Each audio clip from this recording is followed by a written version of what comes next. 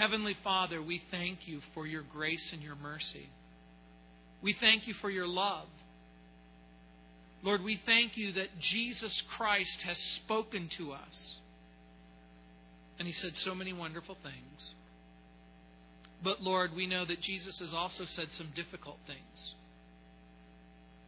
And that for some people, they're deeply, deeply offended by the words of Jesus. And so, Heavenly Father, I pray that now you will prepare our hearts and our minds.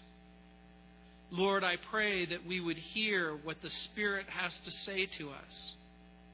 Lord, we pray that we would be willing to listen to Jesus and to submit to Him in honesty and in humility. That, Lord, we would allow the Word of God to mold us and shape us into the very image of Jesus so that we could become more and more like Him in obedience and submission. Lord, we thank you that we have grace and mercy and salvation in the person of Jesus Christ. We pray these things in Jesus' name. Amen. John chapter 6, we're going to finish the chapter. It says in verse 59, these things he said in the synagogue as he taught in Capernaum or Capernaum. Therefore many of his disciples, when they heard this, said, this is a hard saying. Who can understand it? When Jesus knew in himself that his disciples complained about this, he said to them, does this offend you? What then if you should see the Son of Man ascend where he was before? It is the Spirit who gives life. The flesh profits nothing. The words that I speak to you are spirit, and they are life. But there are some of you who do not believe. For Jesus knew from the beginning who they were who did not believe and who would betray him. And he said, therefore I have said to you that no one can come to me unless it has been granted to him by my Father. From that time, many of his disciples went back and walked with him no more. Then Jesus said to the 12, do you also want to go away?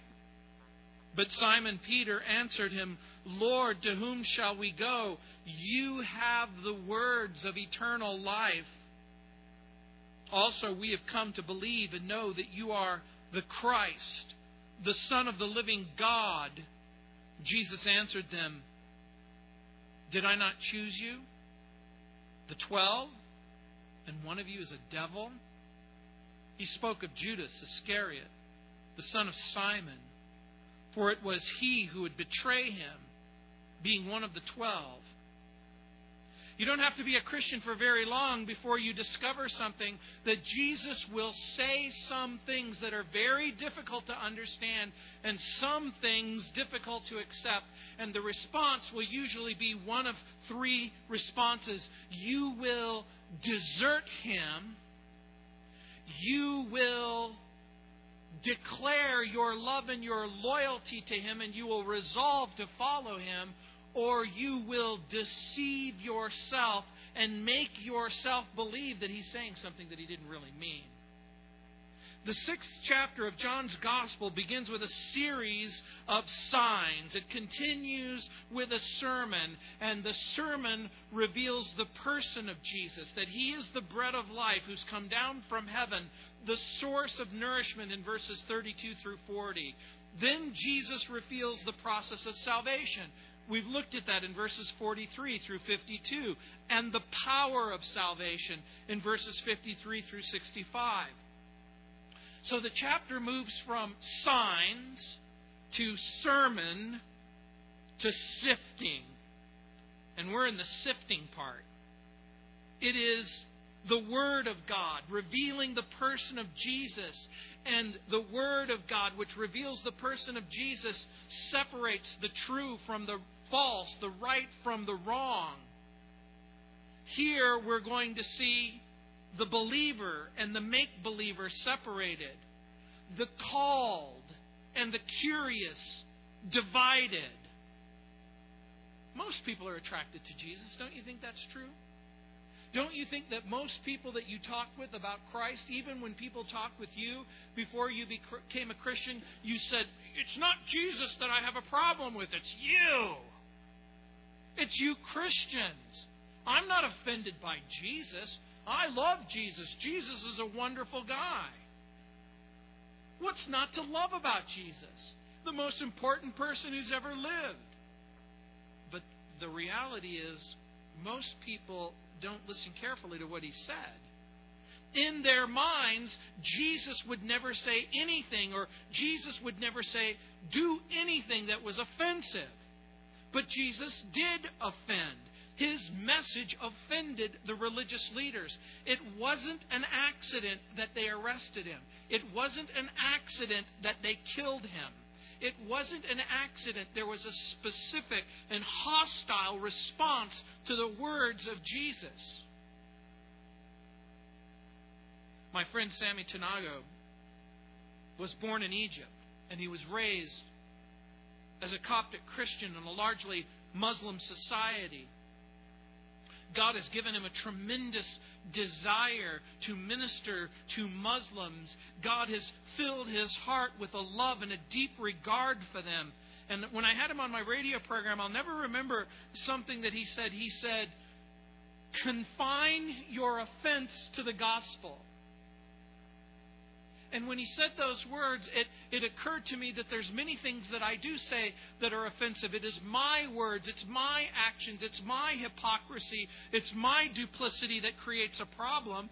It isn't necessarily Jesus, but when Jesus speaks the truth, we have an obligation to respond to the truth. Imagine you have a child, and many of you do.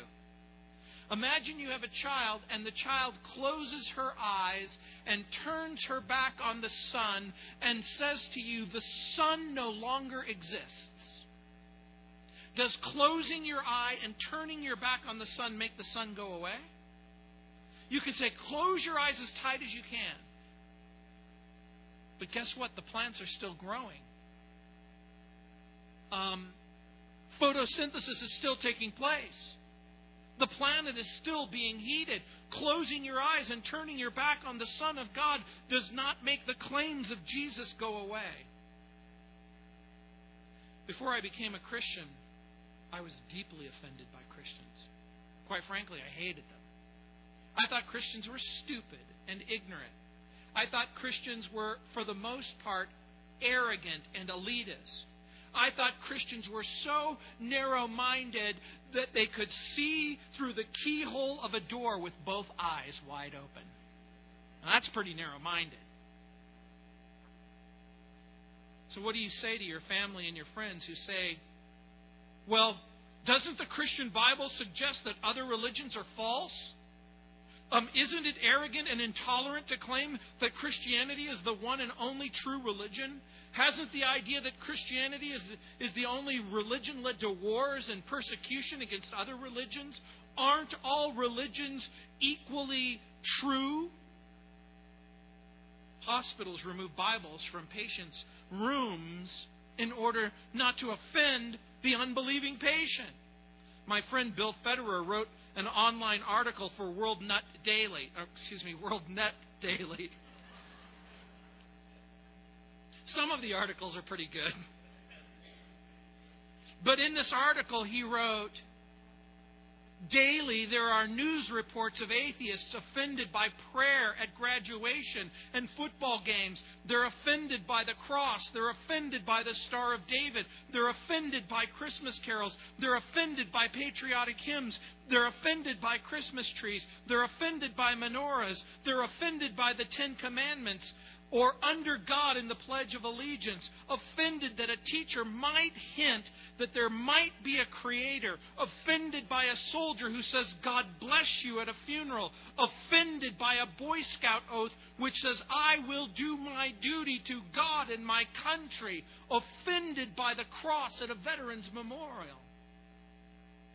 He says that 1% of the population is imposing offense on the majority simply because they are offended by the fact that there might be a God, but like the child who closes her eyes and turns her back, guess what? There's still right and wrong. There's still good and evil. There's still truth and false. And the light of the gospel of Jesus Christ cannot be quenched, because every time the unbeliever opens his or her eyes and sees a world that is created, there's a subtle reminder. There's a creator. There's a creator. There's a creator. Every time they come to a place where they're willing to acknowledge that something might be right and something might be wrong, they're saying to their conscience, there's such a thing as good and there's such a thing as evil. The words of Jesus will create a firestorm of open defection. Thin-skinned followers will now beat a hasty retreat. Those people who have followed Jesus, who have admired Jesus, who have listened to Jesus teach, who have watched Jesus heal, who have seen Jesus perform miracles, will now abandon Him. Look what the text says, never to return. The offense of Jesus will create a mechanism where one of three things invariably will happen. People will desert Jesus. People will deny what He is saying. Or people will depend that His words are true, and they'll grow in grace and in the knowledge of the truth. Standing right there was a person who looked and sounded like a disciple, but he was in fact deceived. His name has become a metaphor for betrayal. His name is Judas. We begin with the hard saying. Look again in verse 59. These things He said in the synagogue as He taught in Capernaum. Remember, chapter 6 has begun outdoors with the feeding of the 5,000 and the crossing of a lake. And then Jesus goes into the synagogue at Capernaum and He begins to preach this message that we've looked at in great detail over the past several weeks. How Jesus is the nourishment, the bread that has come down from heaven. Jesus is making the most astonishing claims that He came from heaven, that He's the source of life, and He is fundamentally the instrument of judgment. In John's Gospel, Jesus has turned water into wine in chapter 2, verse 1. He's healed the nobleman's son in chapter 4, verse 46. He's healed the paralyzed man at the pool of Bethesda in chapter 5, verse 1. He's fed the 5,000 in chapter 6, verse 1. He's walked on the water in chapter 6, verse 15 through 21. In John's Gospel, there will be two more signs. Jesus will heal a blind man in chapter 9, verse 1. And then Jesus will bring Lazarus back to life in the 11th chapter. John's Gospel declares and affirms that Jesus is the promised Messiah, that He is the Word made flesh, the God who becomes man, the man who is born of a virgin, morally perfect, the only incarnation of God, the only Savior who will die for our sins on the cross, who will offer us eternal life, who claims to raise the dead and judge the dead, and that He Himself will come back from the dead. He says the most outrageous, the most ridiculous, the most unimaginable thing. He says that faith in Him is necessary for salvation. This is what really turned me off to Christianity. You can't say that. You can't say that Jesus is the only way to God. I watch Oprah. Oprah says that Jesus isn't the only way to God.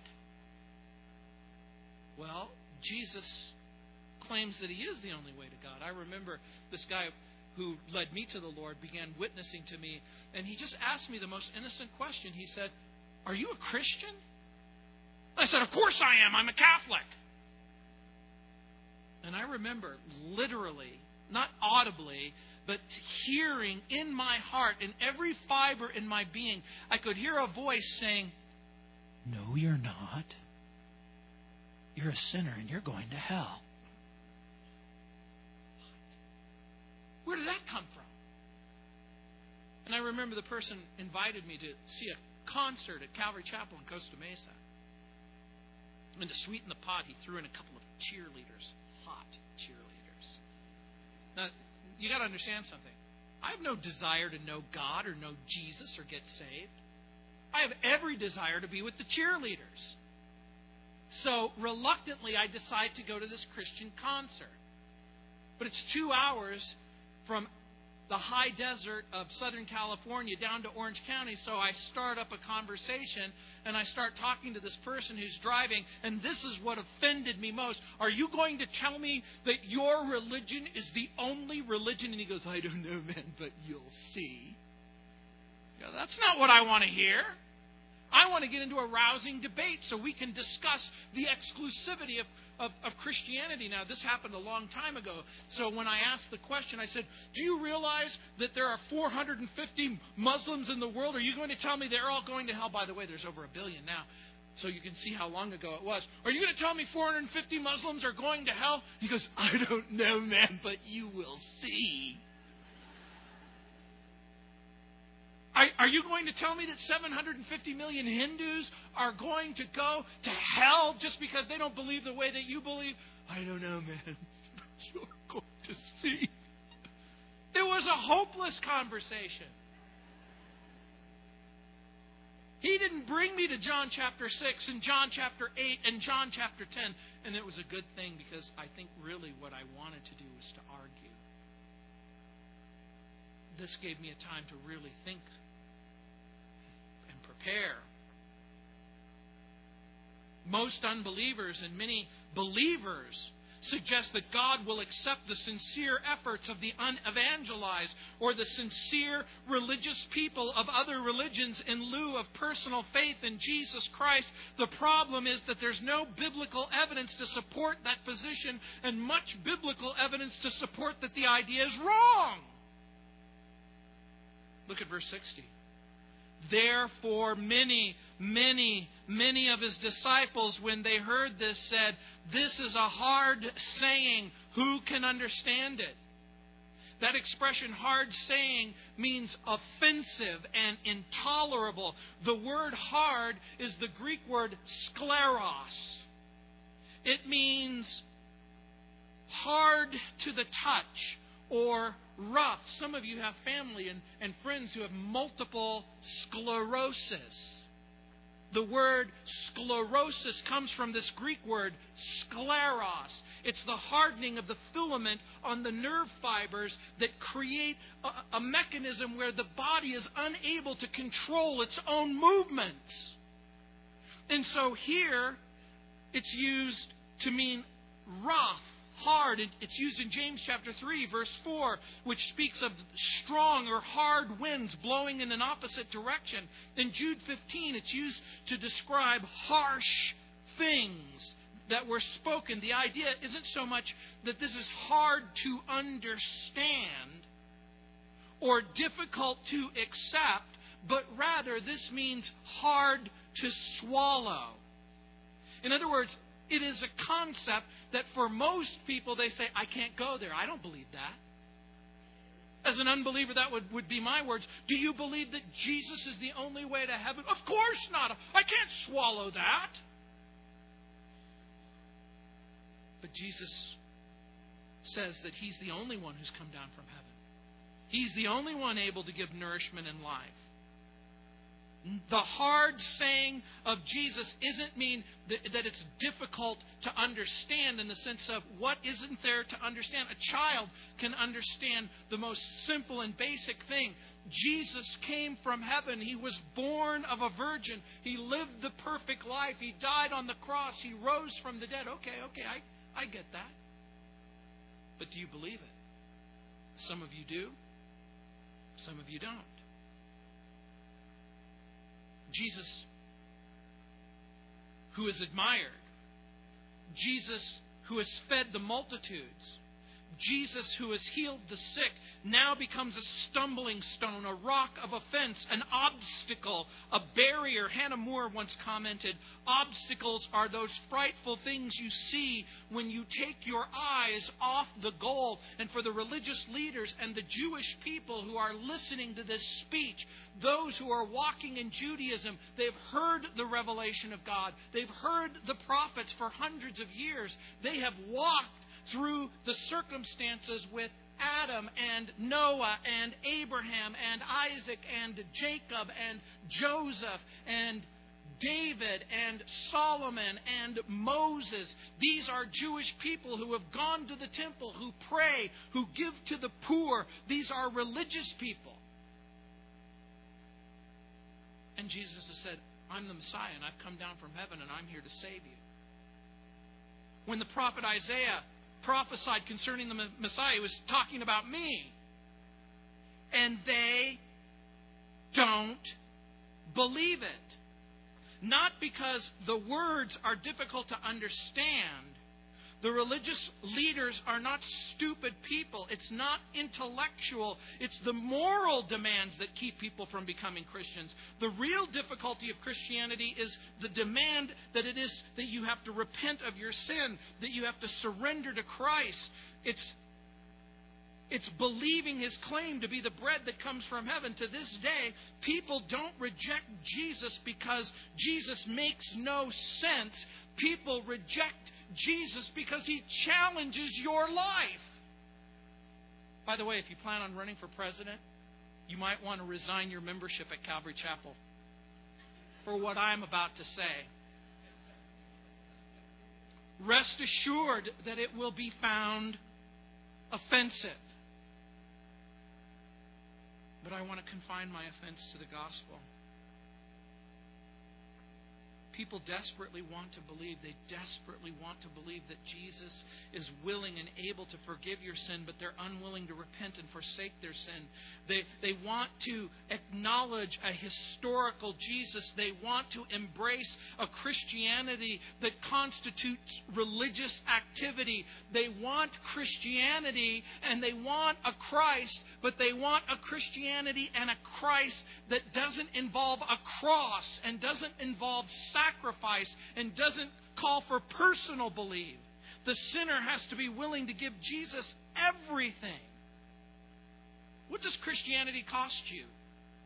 Nothing. Jesus paid the price. All to Him I owe. Nothing to the cross I bring. Simply to the cross I cling. Jesus calls you to abandon everything and follow Him.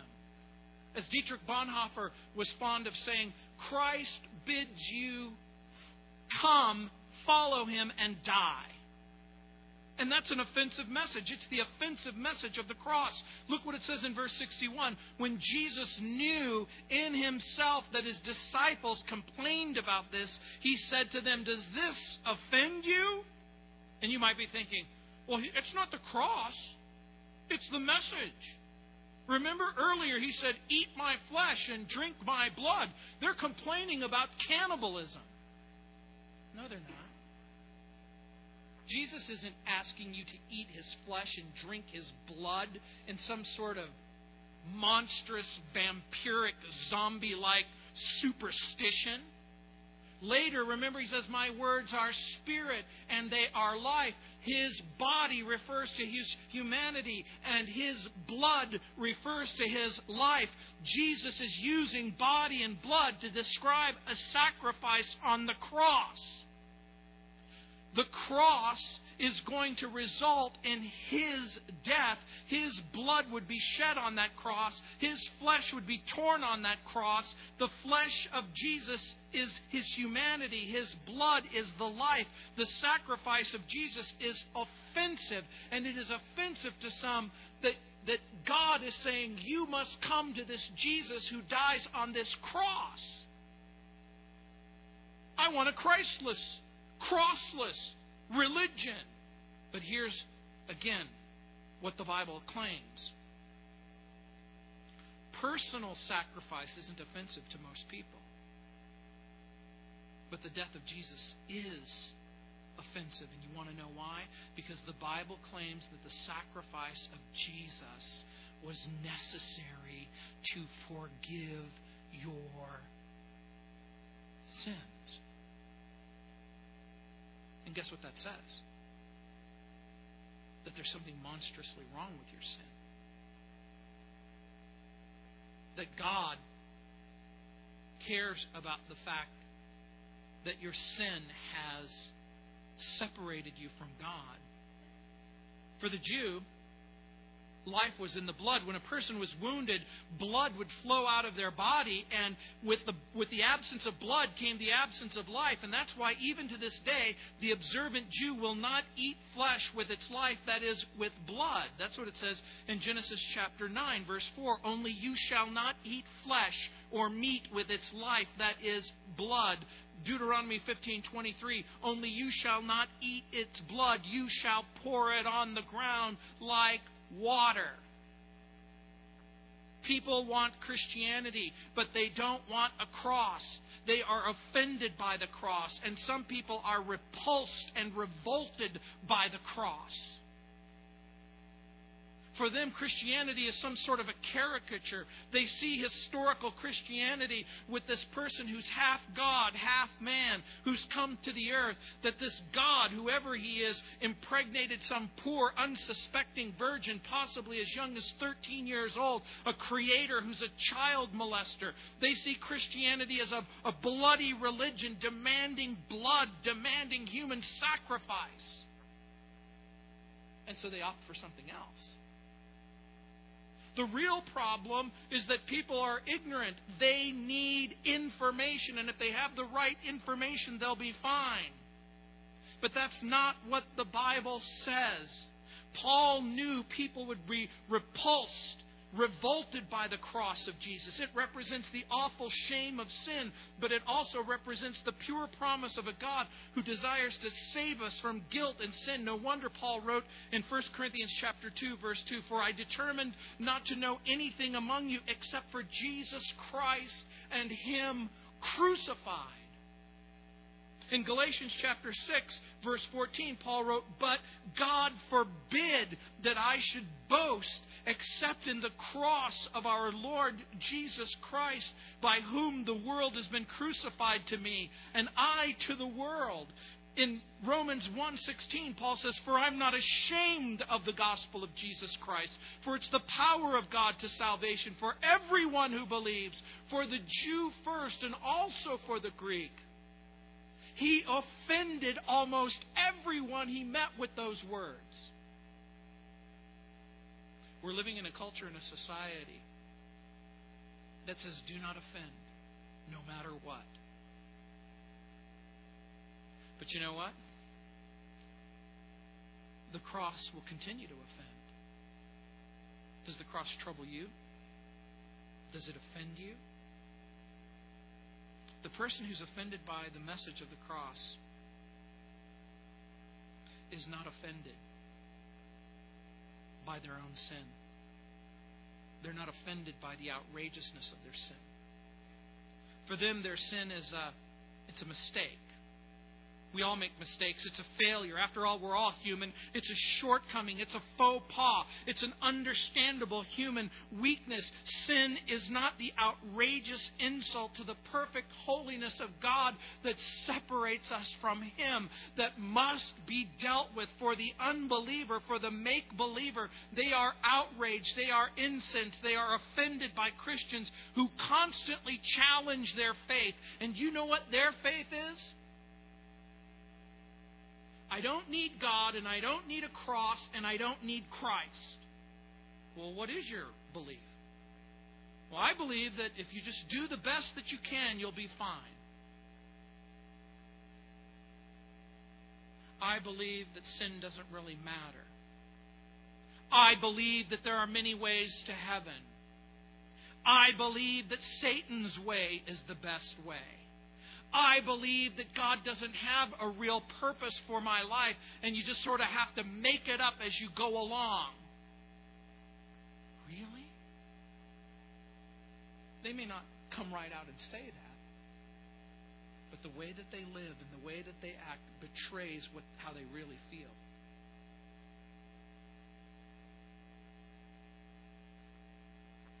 Most people don't find it difficult to believe Jesus or to believe His claims. They just simply don't want to. And look at the call to surrender your life in verse 62.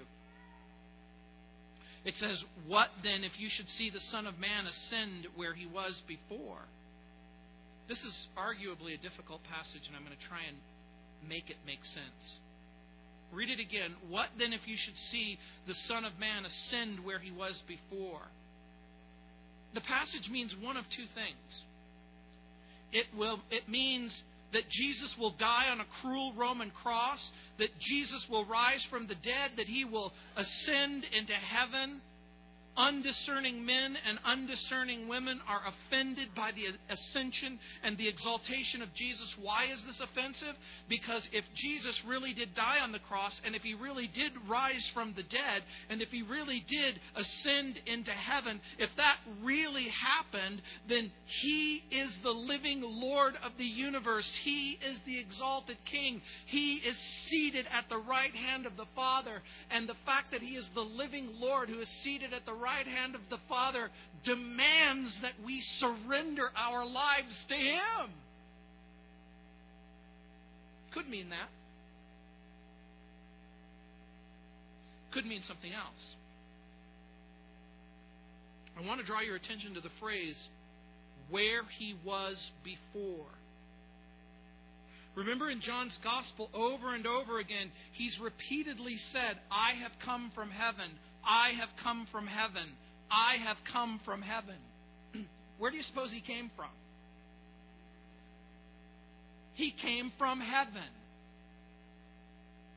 Do any of you own a video camera?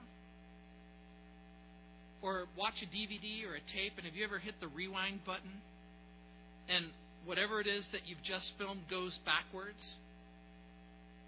It could very well be, what then if you should see the Son of Man ascend where he was before? Could Jesus be saying, stop the tape? Let's just for a moment pretend he never walked on the water.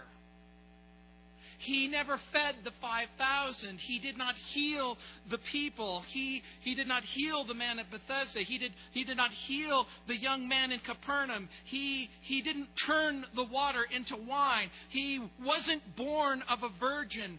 The promises that were made in Isaiah, Jeremiah, Ezekiel, it never happened. You go back through space and through time. You go all the way back to the recesses of Moses. You go back to the time of Abraham. The promise was never made to Abraham. You go back through time, and the promise was never made to Noah. You go back through time, and there really is no Savior. You're still in your sin. Paul talks about it in the New Testament. He says if Jesus Christ isn't the Lord, and if Jesus Christ isn't risen from the dead, then you're still in your sin, and you're going to hell in a handbasket. Are you okay with that? But here's what the Bible teaches. Everyone apart from Christ is in big, stinking trouble. And if Jesus isn't the living Lord, then you have no reason to surrender your life. And look at verse 63. It is the Spirit who gives life. The flesh profits nothing. The words that I speak to you, they are spirit and they are life. Who gives life? The Holy Spirit. What kind of life? Eternal life. The flesh profits next to nothing, mostly nothing. Do you know what your flesh is? Remember, your flesh isn't the physical tissue that hangs from your skeleton. It isn't the flesh and blood on your body. Your flesh is everything that you are apart from Christ. Your flesh is everything about you apart from Christ, not just the bad things about you, but even the good things about you. You might be thinking, well, even before I was a Christian, I was pretty good looking. Or, even before I became a Christian, I was very beautiful. I was intelligent. Before I became a Christian, people liked me. Well, that's all well and good. But in your flesh, you can't know God. You can't save yourself. Jesus says, the words that I speak to you, they're spirit and they are life. Does Jesus want the disciples to believe that you literally eat His body and drink His blood? No, Jesus is reminding them it's the Spirit who gives life. The flesh profits nothing. Each of us will age. We're going to continue to age, and our flesh will continue the process of surrender and decay. And I know what some of you ladies are thinking. No, preacher, I'm going to fight it. I am not going to go quietly into the future of age. I'm going to go to the gym. I'm going to buy oil of Olay. Good luck with that. It's not wrong for you to exercise, and it's not wrong for you to look beautiful, but the truth is within each and every one of us, the seed of corruption is inside of us, and it will germinate and we will die. Ray Kurzweil was on a television program not too long ago. Ray Kurzweil is one of the most brilliant people of our time, one of the greatest inventors of all time. And on this television program, he suggested that with biology and technology, there is going to be a mechanism that will take place in the Human Genome Project where all of the things that kill us will be able to turn off the environmental factors, will be able to turn off the genetic factors. With biology and technology, we will live forever. And I smiled. And I thought about visiting Ray Kurzweil with his brain in a jar. And saying, Ray, how are you doing in there? Once a man dies, his flesh is gone forever, never to return, and there's never been an exception. All men die. It is appointed once for a human being to die and then judgment. And you know what? This teaching is offensive. Particularly to the person who doesn't want to die. We love our flesh. We love this world. We love its pleasure. We love its feeling. We desire to feed those passions. We want good feelings. We want material and physical pleasure. We want to feed our ego. We want to cultivate our image. We want human recognition. We want institutional praise. We desire self-centered fame. We relish benevolent honor, stimulating pleasure, earthly wealth. And Satan wants you to believe that this life is all that matters. And if there is a God, His promises are for your worldly profit. If there is a God, He's a God who's there to satisfy you.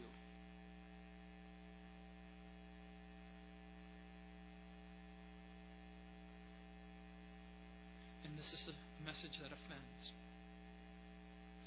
It's the message that offends because not one single person has ever experienced the forgiveness of sin. Not one single person has ever experienced forgiveness of sin and redemption in Jesus Christ by loving themselves and loving this world. The only way that you can experience hope, and the only way that you can experience forgiveness, and the only way that you can experience life and love is to embrace the Lord Jesus Christ and receive abundant life by receiving the Lord Jesus. But look what it says in verse 64. But there are some of you who do not believe. I'm sure that Jesus doesn't say that with glee or joy. He doesn't go, but there's some of you who don't believe. And I'm going to make you believe. I don't think that that's what's happening. Look what it says, for Jesus knew from the beginning who they were who did not believe and who would betray Him. Jesus knew that some didn't believe His words, that some didn't receive His words. Your unbelief and your rejection of Jesus Christ comes as no surprise to Jesus. For some of you who have family and friends who have repeatedly, consistently, persistently rejected the living Lord of heaven, those who reject Him, they reject eternal life. They don't receive the Spirit of life. They're merely existing. They don't have abundant life. They've retained certain knowledges, but they have no assurance of salvation. They doubt, and they live a life of doubt and wonder and false expectation. They're never quite sure. But there are some of you who do not believe. Is that you? Are you still an unbeliever? Do the words of Jesus offend you? Does the cross of Jesus offend you? Does the exaltation of Jesus offend you? Do your sincere efforts to save yourself and the failure of your sincere efforts to save yourself, does that offend you? Are you still convinced that you can lead your own life quite apart from Christ? Are you convinced that pleasure is all that matters? Are you still trying to live up to the expectation of your failed flesh and your pride? Are you still trying to figure out if God is real or even if you're real? Are you trying to figure out what road you're still on? Are you trying to figure out whether or not any of this really matters? Do you wonder if you can obey the gospel? C.S. Lewis said, obedience is the road to freedom, and humility the road to pleasure, and unity the road to personality. C.S. Lewis said, I never was really alive, and I never even began to live till I submitted myself to the lordship of Jesus Christ. And in fact, you can't save yourself. Look what it says in verse 65. And he, that is Jesus, said, that's why, therefore, I have said to you that no one can come to me. No one can come to me unless it has been granted to him by the Father. You will remember in verse 44, earlier in the chapter, Jesus said, no one can come to me unless the Father who sent me draws him, and I will raise him up at the last day. You can't save yourself. You can't come to God. You can't go to heaven unless you do it on His terms. And here are His terms. Jesus has appointed that the way to the Father is through the Son. This is why later in John 14, Jesus will say, I am the way and the truth and the life, and no one comes to the Father but by me. And it's offensive. It is offensive. It is offensive to some that they can't save themselves. The prophet Habakkuk wrote that the just shall live by faith. In the book of Romans, Paul repeats it. The just shall live by faith. Those who are justified before God will have to live in confidence that God Himself will be the provision for your sin. And Jesus knew that some would reject Him. And He also knew that they wouldn't simply resist Him and that they wouldn't simply reject Him, but that they would reject Him with a profound hostility. It isn't going to be, hey, you know what, Jesus? We don't believe you and we don't agree with you. From chapter 6 to chapter 7 to chapter 8, the line of demarcation in the ministry of Jesus has now been made, and those who have rejected Him aren't content to simply not believe in Him. They will actively seek to kill Him. And that's the response to the message of Jesus. Look what it says in verse 6. Coincidence? From that time, many of His disciples went back and walked with Him no more. That's how you can remember the apostate verse. 6.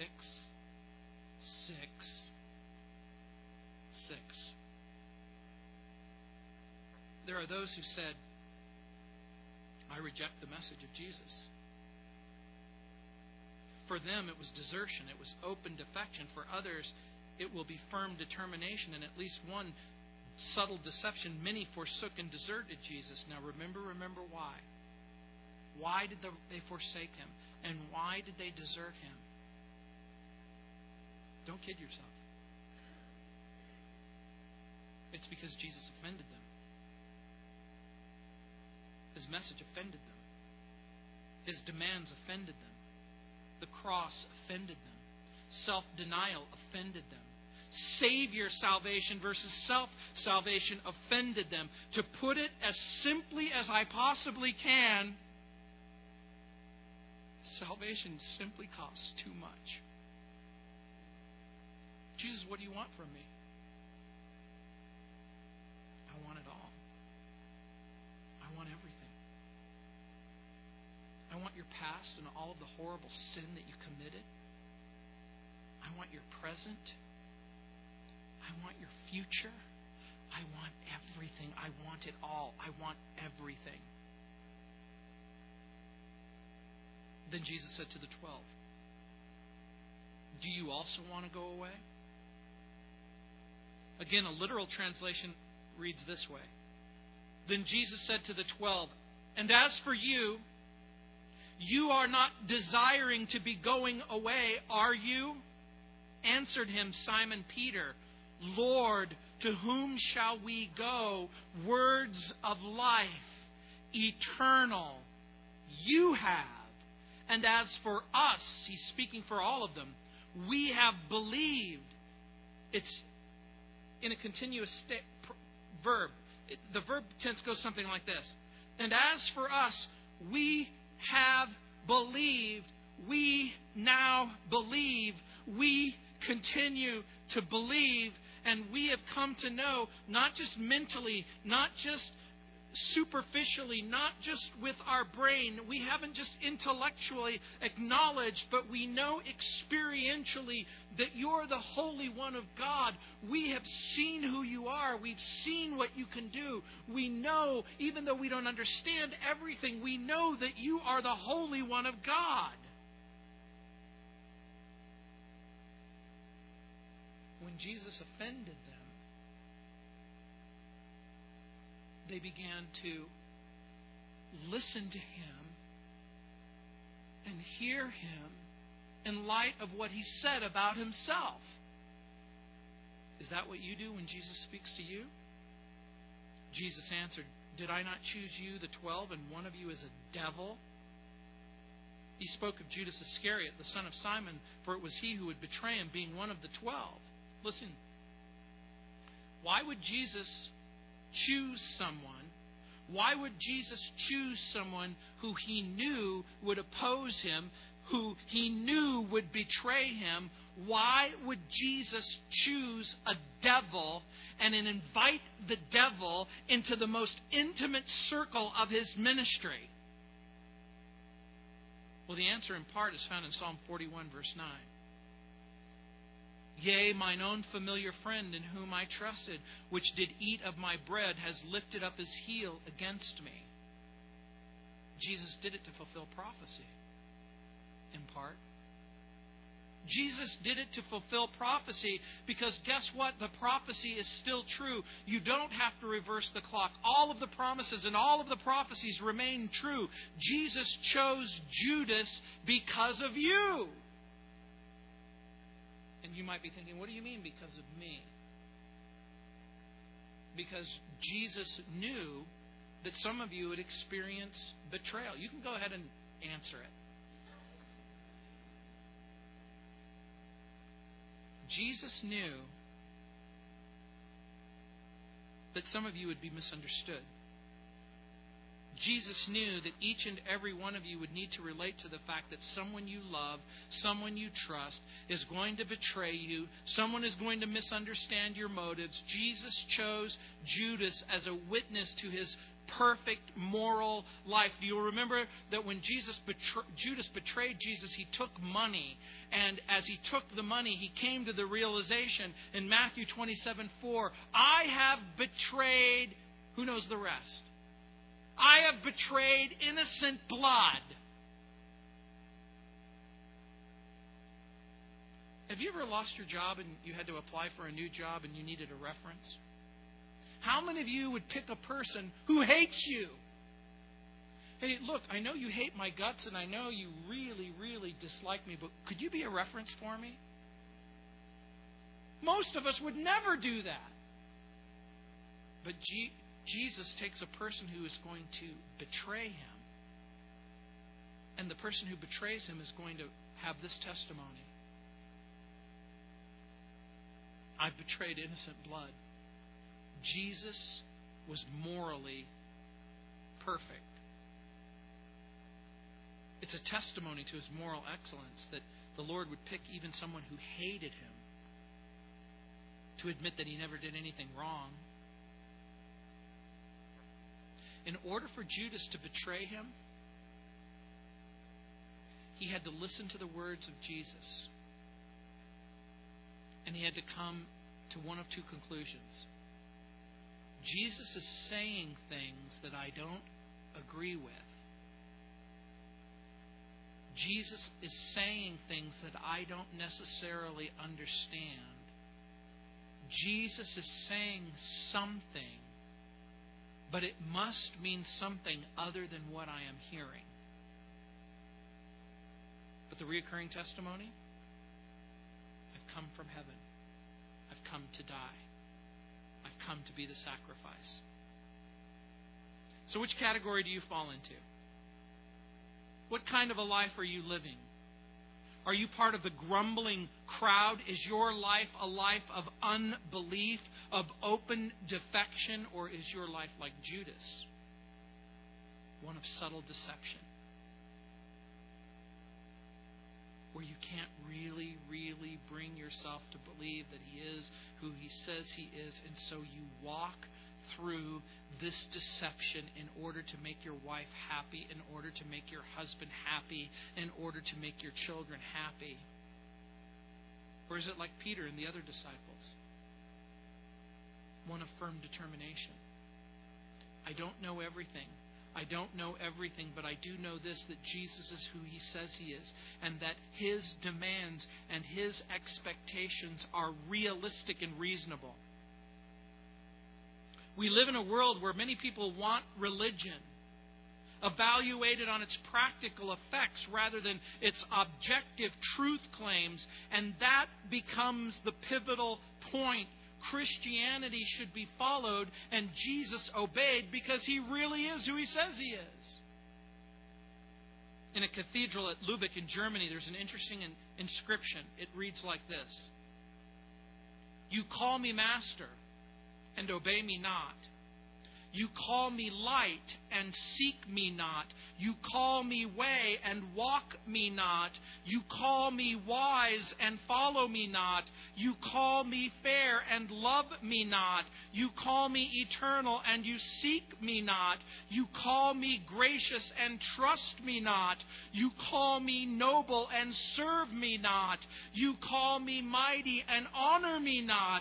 You call me just and fear me not. If I condemn you, blame me not." You know what the Bible says? "There is therefore now no condemnation for those who are in Christ Jesus." You don't have to be condemned. This doesn't have to end badly. This can end in such a way where you experience forgiveness of sin and joy and hope and redemption and reconciliation. Or you're going to walk out of here. Maybe never to come back. Because you simply can't believe what I just said to you.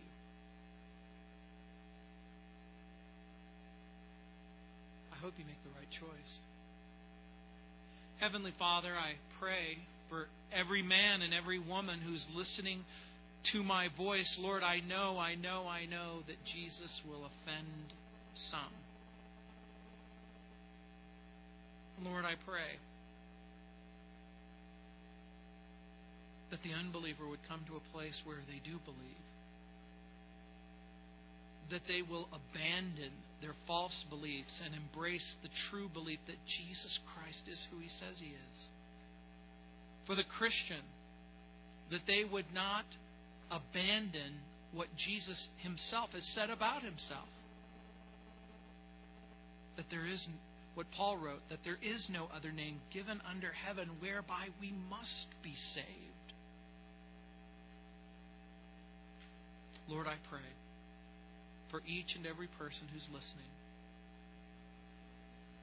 That when we hear things difficult and we hear things hard, that we would resolve in our heart to love Jesus and serve Jesus and minister to Jesus and remind ourselves that we can trust that Jesus is who He says He is.